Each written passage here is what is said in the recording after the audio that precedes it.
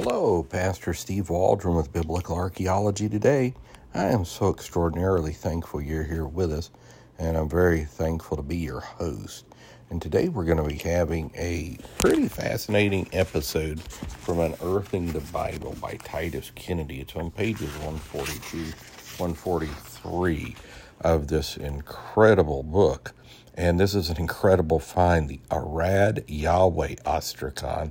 This comes from the 7th century BC, and they've titled it Arad and the Temple of Yahweh. He's a archaeologist out of Biola, the Bible Institute of Los Angeles. So let's get started. I'm going to try to read the footnotes first. They're extraordinarily small print. The Hebrew ostraca, or clay with writing on it, date from the 10th to the 6th centuries BC, but the Eliashib ostraca are from a small window of time.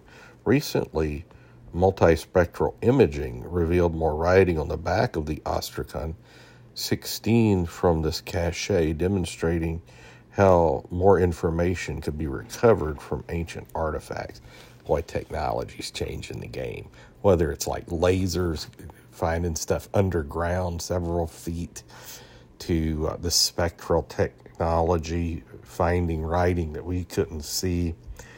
Incredible. 3 bullae were also found in Arad, impressed with the Hebrew phrase belonging to Eliashib, son of Elihu. This particular house of Yahweh Ostracon artifact was designated Ostracon 18 in the Jehoash inscription, if authentic, refers to the Temple of Yahweh in Jerusalem and dates to the 9th century BC, which that's a whole different thing. I've probably done a couple podcasts on that in times past. Among the 180 ostraca discovered at Arad in southern Judah from various periods was a cache of 91 currently known Hebrew ostraca found in the citadel of Arad, dating to about 600 BC. They were under a lot of stress then with the Babylonians, or earlier, before the time of the Babylonian destruction of the city.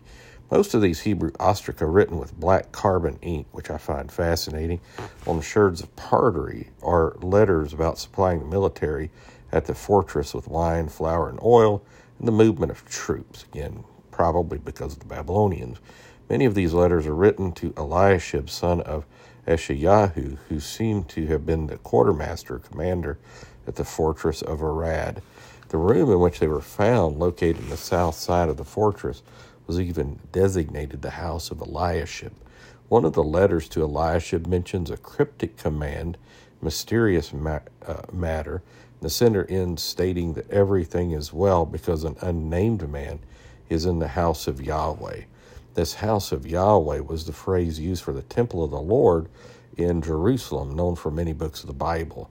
The context of the letter seems to indicate that this unknown man was seeking refuge in the temple, was now safe, perhaps going through the process of grasping the horns of the altar in the temple courtyard as a solemn ritual mentioned in the book of Kings. Since the Ostracon to Eliashib was written before 587 BC, the destruction of Jerusalem and the temple by the Babylonians under Nebuchadnezzar II, the phrase house of Yahweh be referring to the temple Solomon originally built at Jerusalem, is possibly the oldest surviving artifact yet discovered that provides contemporary evidence for the temple of Yahweh in Jerusalem. Now, it says possibly, we've mentioned the Jehoash inscription. There's also one, an ivory that may be from the top of a priestly rod. So God bless. Pretty amazing stuff. Solomon's temple still standing, and they're writing about it. So God bless. We'll talk with you later. Please leave a 5-star review. Share with your friends, family, church family. Subscribe. And we will talk with you later. Oh, and maybe make a little journal or notebook of things you find interesting. All right. So God bless. Bye-bye.